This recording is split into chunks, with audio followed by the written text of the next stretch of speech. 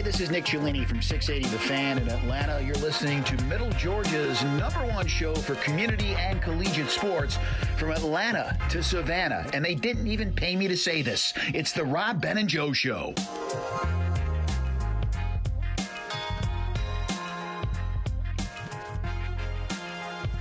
All right, welcome in, everybody, to another podcast. It's the Rob, Ben, and Joe Show. Joe Powers here, Rob and Ben East over there, and one of our, shall we say, guys, one of our best friends, Mr. Wes Durham here on the show with us today. Wes, how you doing?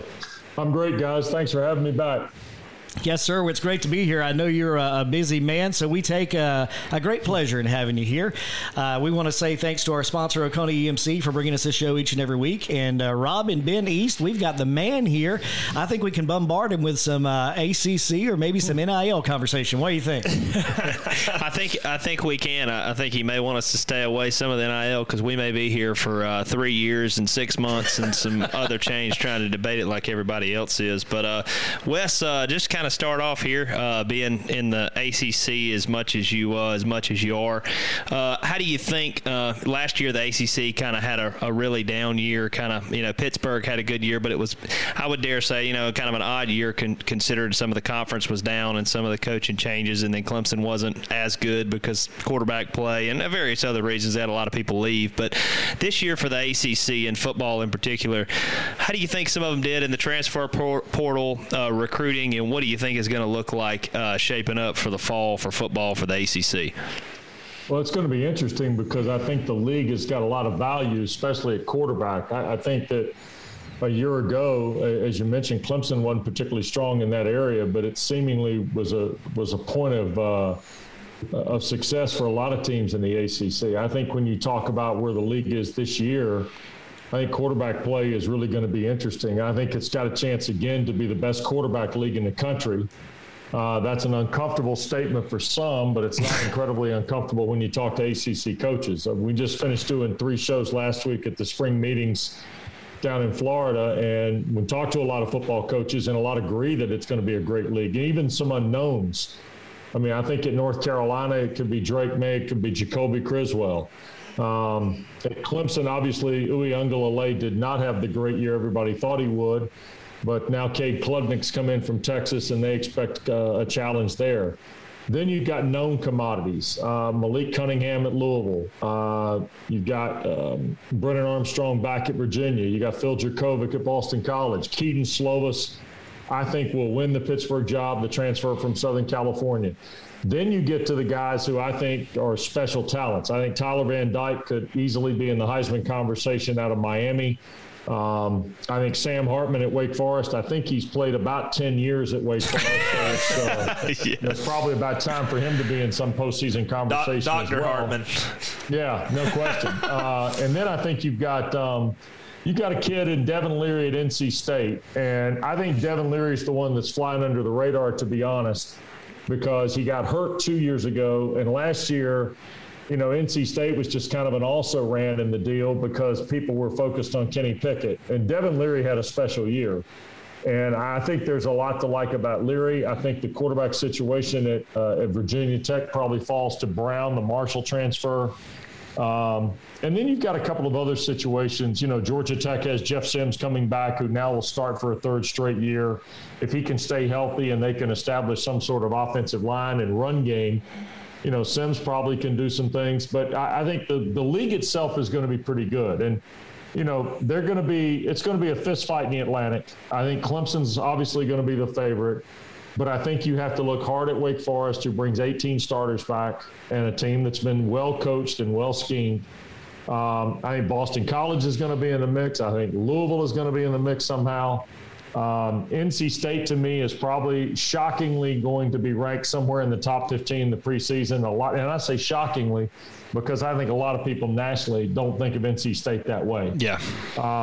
But they bring almost 20 starters back. Wow. So, I mean, it's going to be a league, I think, that is going to have certainly a candidate for the college football playoff. But the important thing I think the ACC learned last year is despite what happens nationally, you're not dead in the water after week 1. And when Clemson lost to Georgia, a lot of people were writing the Atlantic Coast Conference off and killing the Clemson dynasty. Well, Clemson held on to win 10 games for the 11th straight year, and that's still a pretty good streak. So I think the league has got some really good, interesting coaching hires. I'm particularly interested to see Tony Elliott at Virginia. Really, Mario Cristobal comes in with a ton of hype and a ton of progress and an incredible staff. I think Miami is going to be a factor in this thing too, and it's going to be interesting to watch that unfold because they go to Texas A&M in week 2 of the season. Yeah, that's going to be really interesting. And the Coastal Division last year kind of dragged behind the Atlantic, and that's kind of where it started to stack a little bit. You've had some guys in the Coastal do something, but kind of Miami's been here or there with the coaching changes, and Georgia Tech and North Carolina was kind of a miss last year. We thought they were going to have a good year, and they kind of leveled off.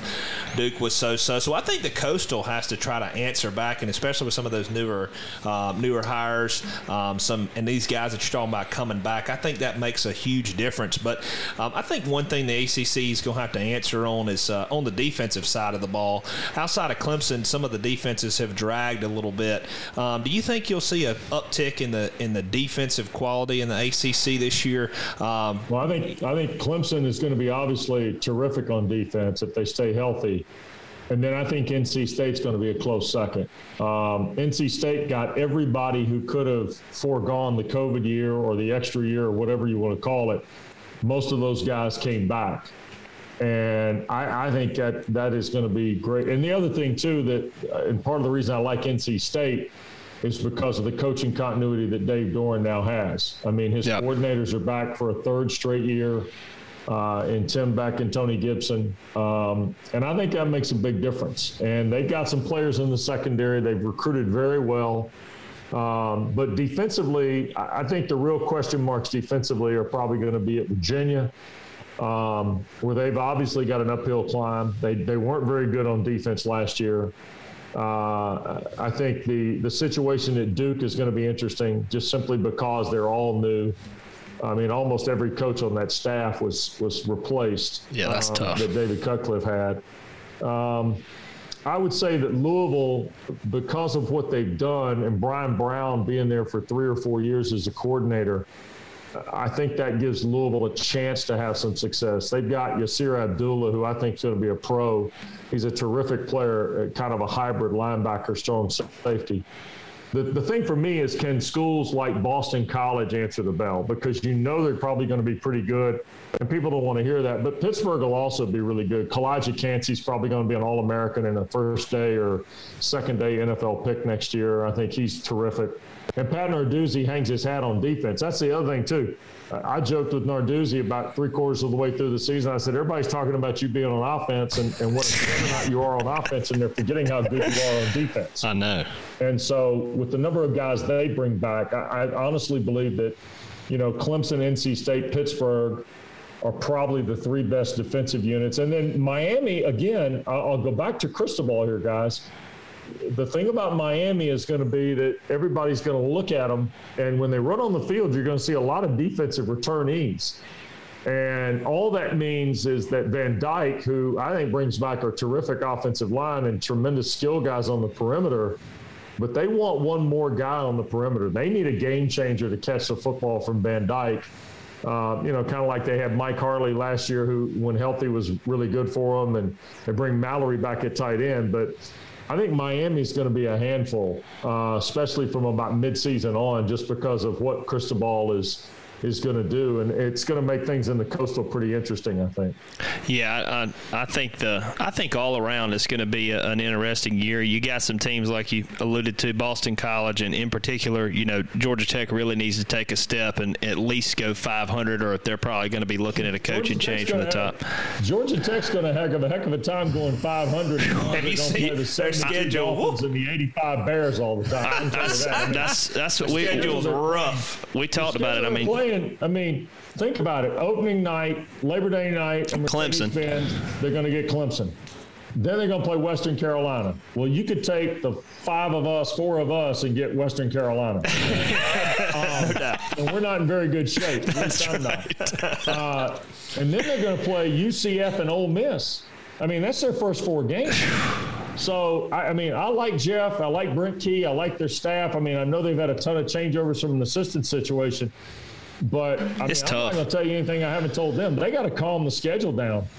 Yeah. I mean, they're lining up. They're playing as good a schedule in some respects as anybody in this league, and they're not playing. I mean, and then, oh, by the way, they're going to play Georgia at the end. Yeah. So and Florida State this year. I mean, and again, Florida State. There's another school that's decided they're going to go with Jordan Travis, who's electric at quarterback, and Mike Norvell's got his system built. So, I guess what I'm getting at is Georgia Tech in 500 right now 500 would be a heck of a year. Yeah. Because it's going to be incredibly difficult for them, I think, to build momentum after what kind of start they're going to face. Yeah, it's going to be really, really tough. We've talked about that, and it's just they don't really get any breaks. They've had a really tough last 3 years and don't get any let up even with a new OC. But with the new, with kind of some of the rumblings, I wanted to ask you in the ACC about the idea of doing away with the Atlantic and the Coastal Division and doing some sort of a mix-up where you have rotating opponents. You don't really have the same. You may have 3 permanents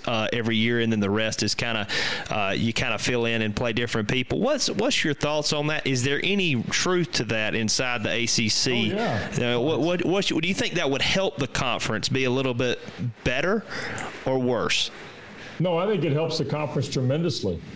I think that what they're talking about doing is it's called the 3-5-5 model. You would play 3 teams on a permanent basis every year in the conference, and then the other 5 you would rotate each year. In other words, you'd play the remaining 10 teams. You'd play 5 the first year and 5 the second year, but the other 3 would still be rolled in there. And you've got to do the math to create a 4-4 situation home and away. And in all honesty, for the ACC, it gives them a lot better value for not only fans, it gives them a better television value in terms of their revenue possibilities. And then the third thing, believe it or not, is when you go to divisions and you play it the way they do, you end up with situations where, quite frankly, schools don't see each other on a very regular basis. Yeah. I mean, like Georgia Tech plays Clemson every year. They play Miami every year. But in all honesty, Georgia Tech has only seen they've seen Louisville twice since Louisville entered the league 9 years ago. The better example is Dave Clawson has been the head football coach at Wake Forest. He's never played Miami. Now, they were supposed to play the year of the pandemic, and it didn't happen. But Wake Forest and Miami have not played in nearly a decade. That's ridiculous. Duke and NC State, guys, is the most pronounced one. They're 20 miles away, and they don't play but once every 6 years. Yeah. That's a problem. That's a problem. If you go this model, it allows a 4-year college football player to play in every stadium in the conference. Yeah. As long as you got 14 members and you're playing 8 games. So I think that's the part that they've got to work out. I still think they've got to do some working out of the details. The other thing I would caution fans about who follow the ACC, don't get caught up in your 3 permanent opponents based on geography. A lot of this is going to have to do with television possibilities, and they're going to let the TV partners have a say-so in this, and they should, because the TV partners pay them a certain amount of money, and with the right ratings and the right revenues, they pay them more. So I think it's a smart play by the Atlantic Coast Conference, and quite frankly, in one way, it's about 5 or 6 years overdue, because I think you could have had 2 teams, potentially college football playoff type teams. You had it with Notre Dame and Clemson a couple of years ago during the pandemic, and I think that was the convincing season for everybody that might be on the fence. And don't get me wrong, there's still some that want to stay in divisions and things of that nature. But in the case of the ACC right now, I think it's the proper thing to do. And it sets you up in your championship game, particularly in football, to where you don't have one of those Georgia Tech, Florida States from 10 years ago when Florida State's got Jameis Winston competing to go to a national championship and Georgia Tech 6-6 because they backdoored it against Virginia. When you have the conferences like that, you're going to take the best 2 teams. And the ACC has a chance to trailblaze, in my personal opinion, in this, chance because the SEC keeps growing. These other conferences are doing different things. So I think it could really benefit the ACC by taking the lead on something like that. And then it really makes the teams rise to the top. Like you say, you're not going, as far as television audience goes, Georgia Tech, or take, for instance, North Carolina, they're playing Duke, Miami, Pitt. Well, they're missing out if some of those teams in the Atlantic have great historic programs. They're doing really well, and the other teams have dragged behind. It'll really kind of level it out like you're talking about with revenue, and it will really give the conference better exposure, I think, from the entire standpoint of the conference. Well, you've got a conference that has more top 50 media markets in it than any other league in the country. Mm-hmm. And you need to find a way to take advantage of those media markets. Now, we all watch these games a lot different than we used to 25 years ago. And that's a big deal, too, because we don't yet quite have our hands on the numbers of people that stream. And that's very popular now, especially among people 18 to 35. And so the measurements and the analytics on that, you got to create the matchups as much as you possibly can. And, look, your point about the championship game, it's well made because, the Atlantic Division has kind of dominated that side. And there have been years where, a couple of years ago, Clemson was playing a Virginia team that was 7-5. Yeah. And it was nothing wrong with Virginia, but a 7-5 Virginia playing a 12-0 Clemson not going to move the needle to the college football playoff. And so we got to make sure we take care of some of that because anytime you slip, it's going to create a problem. And the league is already playing shorthanded from a national perspective because of the inconsistencies that it's shown. And they're trying now to kind of put a foot in the ground and see if they can hold that spot in the road and even maybe take another step or two along the way. Yeah, and I kind of want to touch on this briefly. Like we said, I don't want to get too far in this rabbit hole because we could talk forever about it. But does the NIL, in your opinion, does it help the ACC and some of the schools that may be less revenue generating on a football perspective compared to some of the SEC schools if they're in bigger markets? Does the NIL help some of these schools that don't have as much booster and alumni money that's coming in and they may not be in the best televised games and they may have some weak things? Does it help them at all compete with the Georgias and the Alabamas or even make it close? I know it's a really hard comparison, but does the NIL help at all some of these schools? I don't know that NIL has, all it's done is muddy the water. I mean, look, we all see the kids that move from one school to the next, and we hear reports about the compensation levels. But we haven't seen one of these student athletes file a tax document yet to prove just how much they've made. That's true. Okay. I mean, so when they pay taxes, and oh, by the way, they have to pay taxes on that money. Yes. And if they don't pay taxes on that money, it's going to be really interesting because Uncle Sam will want a piece of that money. And there are a lot of people, I'm not speaking to any school in particular. There are a lot of kids who are allegedly getting name, image, and likeness money that if they don't understand the tax implications of it, and that is something that is having to be discussed with some of these kids, unfortunately, that creates issue. I don't think the NIL has, to say it's benefited somebody or hurt somebody because they don't pay NIL, I'm not sure. We're less than a year into it. The thing that's out of control is the transfer portal. Oh, yeah, it's awful. There's no requirement. There's no rules. I mean, you can just do whatever you want. There's no rules to NIL either. Yeah. But let me remind you, the transfer portal is one railroad, and the name, image, and likeness situation is another railroad. The transfer portal is, the transfer portal has caused all sorts of issues in college athletics, not just with football. The portal, combined with the NCAA handing out what I like to call these coupons of eligibility for the pandemic. It's a nice way of saying it, Wes. Or somebody, because essentially what they've done is they've allowed some kids to play 7 years. Yeah. John Patrician, who was a linebacker at Pittsburgh last year, played 7 years of college football. That's absurd. NC State's going to have a player this year play 7 years. It's just what we've done is we've kind of broken the model. And the bigger question is not name, image, and likeness and not the transfer portal. It's the governance and the organization and the membership that is going to play major college football in the next 5 years and what that looks like. But look, we've gotten in a road and in a place that we never thought we'd get to, and we have no leadership at the top from an NCAA perspective to govern. What we do have, though, I think, is 5 really, really skilled conference commissioners and Notre Dame's Jack Swarbrick, who's their athletic director. And to be honest with you guys, I think those 6 people are going to determine the future of college football. It's not going to be some guy in Indianapolis who's, in my opinion, been stealing money for about the last 12 years. Yeah, about like a lobbyist in a way. I mean, and that's really what it comes down to is, unless something gets put on it from a governance standpoint, be it the conference or somehow, there will never be any continuity with college football. It's deteriorated the value of a free education from a scholarship standpoint. It's become more of a free agency. They're going to have to put some type of boundaries. Nobody likes to play a game with no rules. You don't like to hop in the backyard, say, hey, man, it's us 3 versus you 3, and don't stake out a touchdown or stake out, all right, you get 3 downs and you're out. Nobody likes playing like that. You got to have some type of rules to know where you're going to govern, or it's going to get unruly. And like you said, until somebody puts their foot down and they come up with a nice, firm foundation and governance upon this, you're going to have some mutiny on the ship or ships. There's going to be some upset people. Well, I would tell you that it's probably already unruly. Oh, yeah. Because when a wide receiver at Boston College who's not even in the portal is contacted by an intermediary from a third school or a third party and offers him $600,000 if he will go in the transfer portal.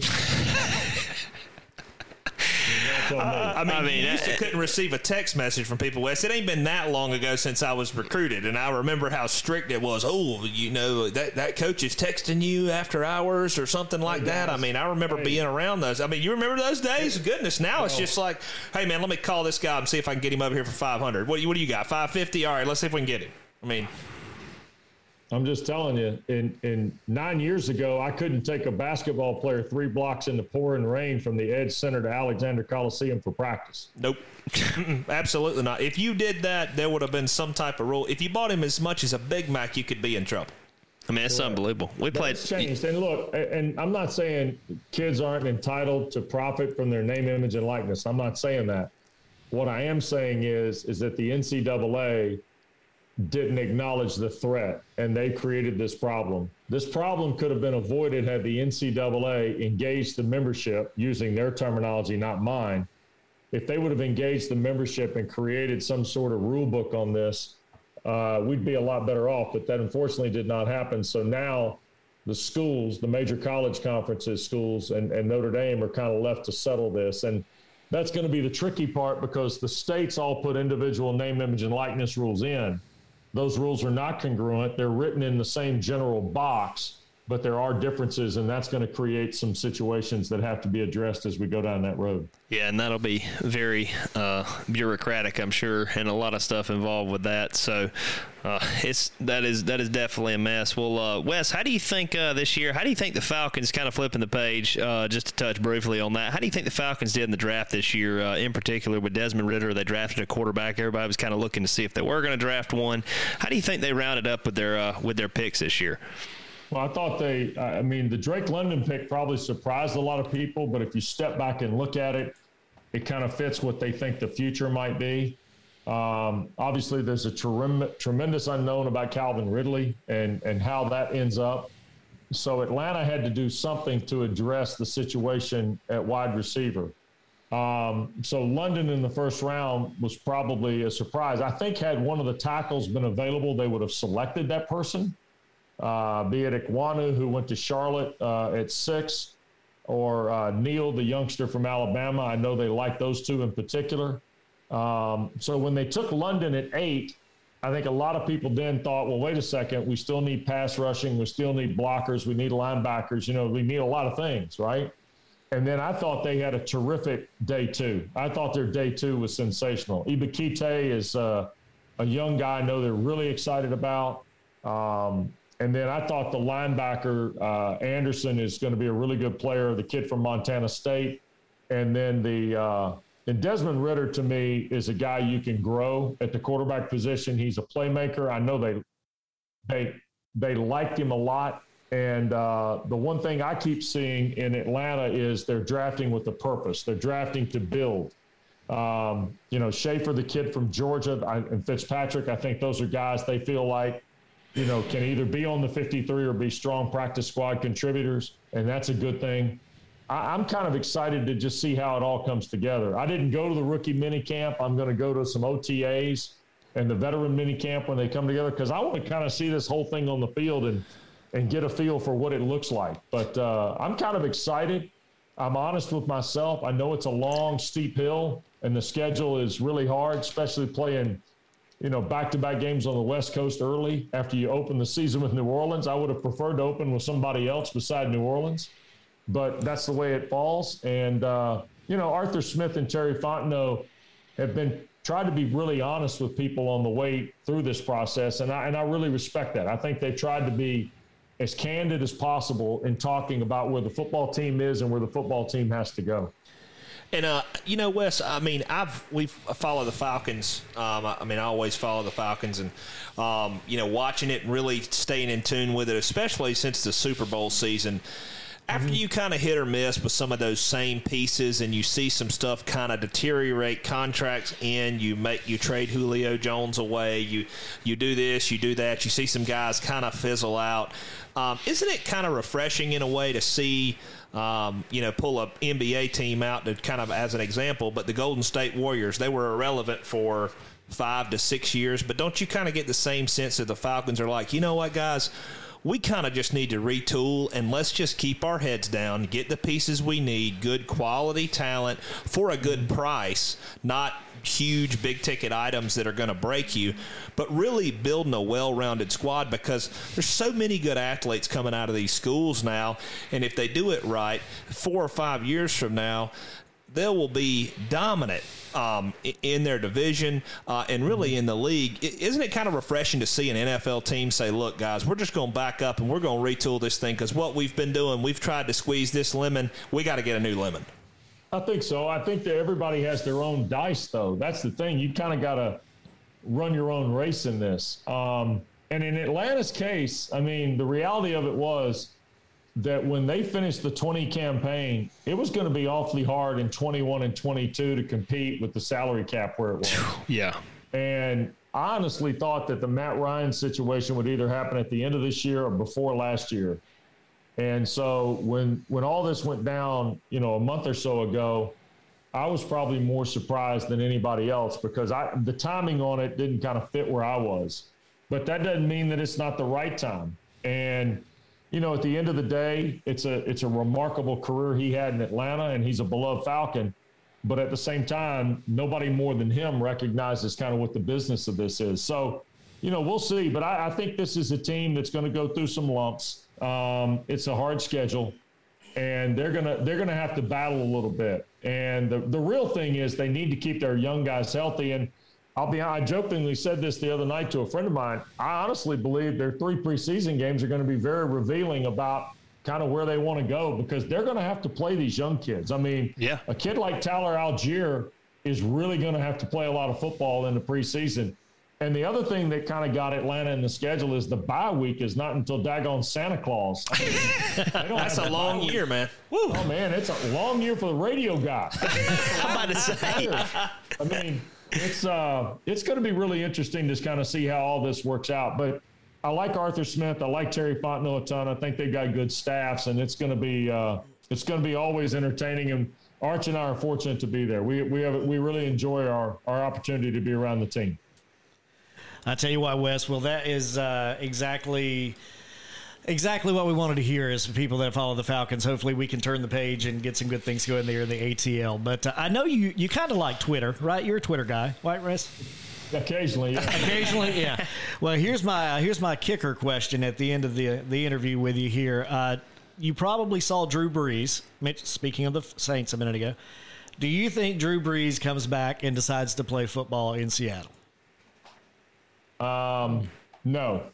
I think Drew Brees plays television for somebody. Yes. Yeah. Yeah, I mean, I think Drew Brees is – I don't think he's going to play football again. I don't think his body wants him to play football again. But I think, this business that I'm in is a little nuts at times, and people make decisions based on small windows of work. I actually thought Drew Brees had a chance to be pretty good at television, and It just so happened he wasn't particularly good the game they gave him. And that happens. But I think he's got an opportunity to be pretty revealing in TV, but he needs some reps. Tony Romo spoiled it for everybody, guys. I know. he just hopped in and did a good job. Started calling plays and before they were happening, and all of a sudden everybody thought Harry Houdini was working with Jim Nantz. So, and then the guy gets on a golf course and looks like Tiger Woods. It's like, Tony, come on, man, give us a break. Got that ability too. So I think Drew, to be honest, I've gotten to meet him a couple different times. I like him. I think he's a good guy, and I don't think that football is in his window, but. Don't get me wrong either. I thought Tom Brady was retired too. yeah, he'll eventually decide to put it down. And I got a question here for you, Wes. I just thought about it, thinking about you talking about the West Coast run. How many miles do you think you rack up through the air in the course of the fall? Come on now, you got to be. How many airline miles? What do you think you track between hopping around with the Falcons and the ACC network and all? Can you put a number on it? It's not as much as you think. Everybody thinks because, it'll be a little different this year because I'll have to go to the West Coast twice in back-to-back weeks. So in that particular case, most of my mileage may be flown in the month of September, depending on where the college game is. I'd probably say, and people are going to laugh at this, it's less than probably 25,000. I mean, football, basketball, because when I get on a plane to go do a basketball game in the ACC footprint, I'm usually to the particular city in less than an hour and a half, 2 hours max. If I go to Boston from Atlanta, that's the longest flight I'll take. But everybody else is roughly 70 to 90 minutes. And so the mileage doesn't really build up, but in the NFL, it builds up pretty quick. And when you do LA, Seattle, and the team will probably, I'm guessing, I don't know this for sure. I think the team will probably stay out there, but I'll fly out, do the game, come back, and then go out the next week and come back. That'll be a good chunk of my mileage annually. Well, that leads me to my next question. Are you a coffee guy? I mean, what keeps you going? I mean, jet lag central there. Go hopping. Was it coffee? What is your vice? How do you recalibrate your vice? Well, the first thing is I don't drink soda anymore. I haven't had a soda in 13 years.